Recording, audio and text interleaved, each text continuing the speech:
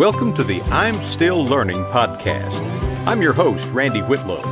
I've been reading and studying the Bible my entire life, but I still have a lot of questions, and I'm still learning what it means. Each episode, we will take a look at what the Bible has to say and what it means to us today.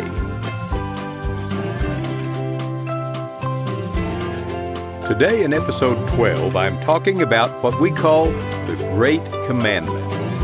When Jesus was asked which of the 10 Commandments was the most important, his answer was short, but it has major implications for us even today. I'm calling this episode The Greatest Commandment of All. If you've been with me through all 10 of the 10 Commandments, I want to say thank you. I've certainly enjoyed preparing these lessons, and I sincerely hope that you found some benefit from listening to them. But I know that it can be difficult, even after spending all this time, to remember 10 commandments, let alone weigh all of your thoughts and actions against them to see where you stand in relation to them. Well, I have good news for you. Jesus has simplified them for us. In the Gospel of Mark, chapter 12, Jesus had an interaction with one of the religious leaders of his day. I'll begin reading at verse 28. One of the teachers of religious law was standing there listening to the debate. He realized that Jesus had answered well, so he asked, "Of all the commandments, which is the most important?" Jesus replied, "The most important commandment is this: Listen, O Israel, the Lord our God is the one and only Lord, and you must love the Lord your God with all your heart, all your soul, all your mind, and all your strength. The second is equally important. Love your neighbor as yourself. No other commandment is greater than these." The teacher of religious law replied, "Well said, teacher. You have spoken the truth by saying that there is only one God and no other. And I know it is important to love him with all my heart and all my understanding and all my strength, and to love my neighbor as myself. This is more important than to offer all of the burnt offerings and sacrifices required in the law." Realizing how much the man understood, Jesus said to him, "You are not far from the kingdom of God." And after that, no one dared to ask him any more questions. At the time that Jesus came to earth, the religious leaders were so fixated on serving God correctly that they had compiled hundreds of rules to enforce the keeping of the 10 Commandments. They made it so complicated that no one could even hope to stay clean in God's eyes. And it was into this world that Jesus came, saying that he had come to bring salvation through his death and resurrection, and that future believers would worship not with sacrifices and ceremonies, but with a personal relationship with God through Jesus. Well, no surprise that this caused some consternation among those who were invested in doing things the old way.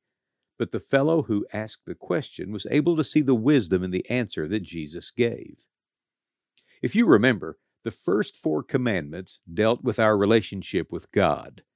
Only one God, worship him only, don't take his name lightly, and give him 1 day a week. The remaining 6 commandments deal with our relationship with others.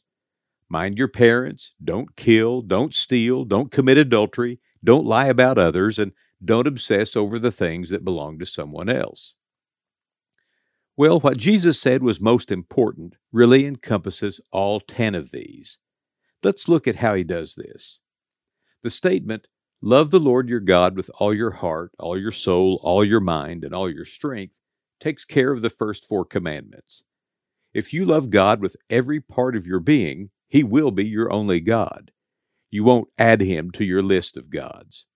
You will be reverent before him, and you will give him quality time. It's similar to the commitment I made to my wife, Carol, when we were married. In our wedding ceremony, I promised to forsake all others and hold only to her. I essentially said that I promised to love her with all my heart, soul, mind, and strength.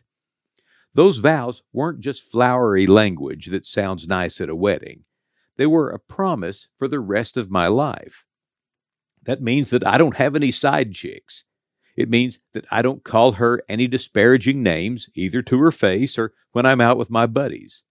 It means that she is entitled to quality time with me, not just to do the things I want to do, but for me to participate in things that she wants to do. It means that everything that I have is hers. It means I'm available to open jars and to get things down from high shelves. It means that I owe it to her to be the same person in private that I am in public, 24 hours a day, 7 days a week, 365 days a year. I don't do those things because I'm afraid of violating our contract. I do them because I meant those vows, and my life reflects the reality of those vows.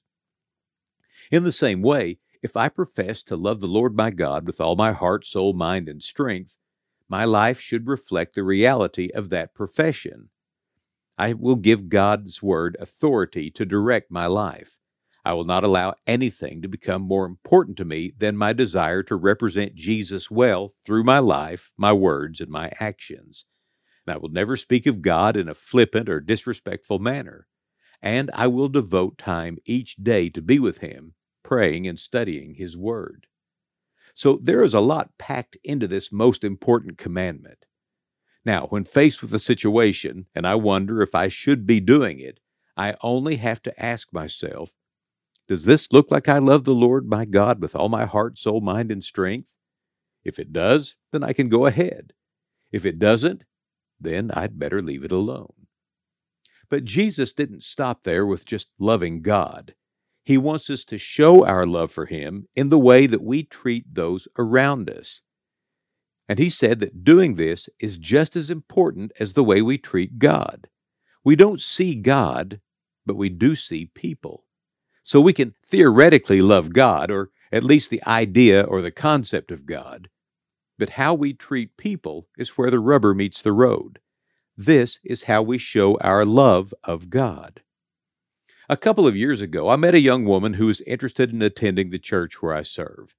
She wanted to come and get involved in ministry, but her social media profile showed her to be hateful, vindictive, and profane. She would go off on a profanity-laced tirade that would end with, "You need Jesus." I doubt that she won many converts. It was hard to take her profession of love for God seriously because of her hateful attitude toward people. Jesus was very clear that when we treat people well, we are treating Him well. And when we treat people badly, we are treating Him badly. In Matthew chapter 25, Jesus lays it out quite clearly. Let's see what He says, starting at verse 31. But when the Son of Man comes in His glory, and all the angels with Him, then He will sit upon His glorious throne. All the nations will be gathered in His presence, and He will separate the people as a shepherd separates the sheep from the goats. He will place the sheep at His right hand, and the goats at His left. Then the King will say to those on His right, "Come, you who are blessed by my Father, inherit the kingdom prepared for you from the creation of the world. For I was hungry, and you fed me. I was thirsty, and you gave me a drink. I was a stranger, and you invited me into your home. I was naked, and you gave me clothing. I was sick, and you cared for me. I was in prison, and you visited me." Then these righteous ones will reply, "Lord, when did we ever see you hungry and feed you, or thirsty and give you something to drink, or a stranger and show you hospitality, or naked and give you clothing? When did we ever see you sick or in prison and visit you?" And the King will say, "I tell you the truth, when you did it to one of the least of these, my brothers and sisters, you were doing it to me." Then the King will turn to those on the left and say, "Away with you, you cursed ones, into the eternal fire prepared for the devil and his demons. For I was hungry, and you didn't feed me. I was thirsty, and you didn't give me a drink. I was a stranger, and you didn't invite me into your home. I was naked, and you didn't give me clothing. I was sick and in prison, and you didn't visit me." Then they will reply, "Lord, when did we ever see you hungry or thirsty or a stranger or naked or sick or in prison and not help you?" And He will answer, "I tell you the truth, When you refuse to help the least of these, my brothers and sisters, you are refusing to help me. And they will go away into eternal punishment, but the righteous will go into eternal life. Now, I would say that the way that we treat people is pretty important to Jesus. That everyone we interact with, however we treat them, we're treating Jesus.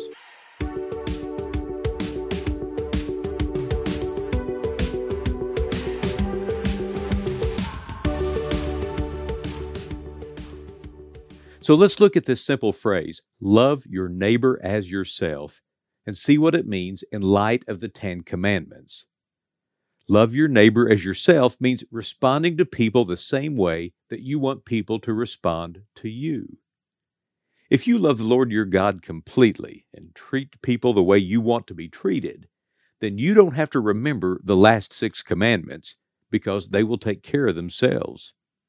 When you treat others the way you want them to treat you, you will naturally show respect to those in authority even when you don't agree with them.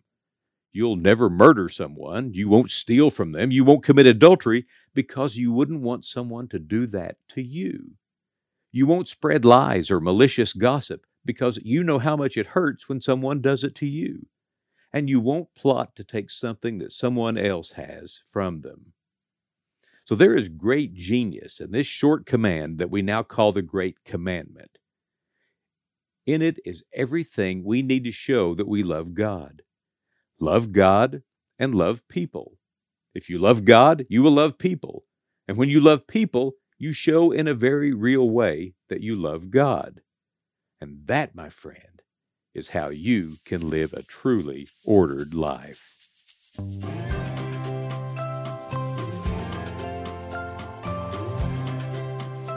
Thank you for listening to episode 12 of the I'm Still Learning podcast. This marks the final episode of the An Ordered Life series. Next week, I begin a new series called What Do You Mean by That?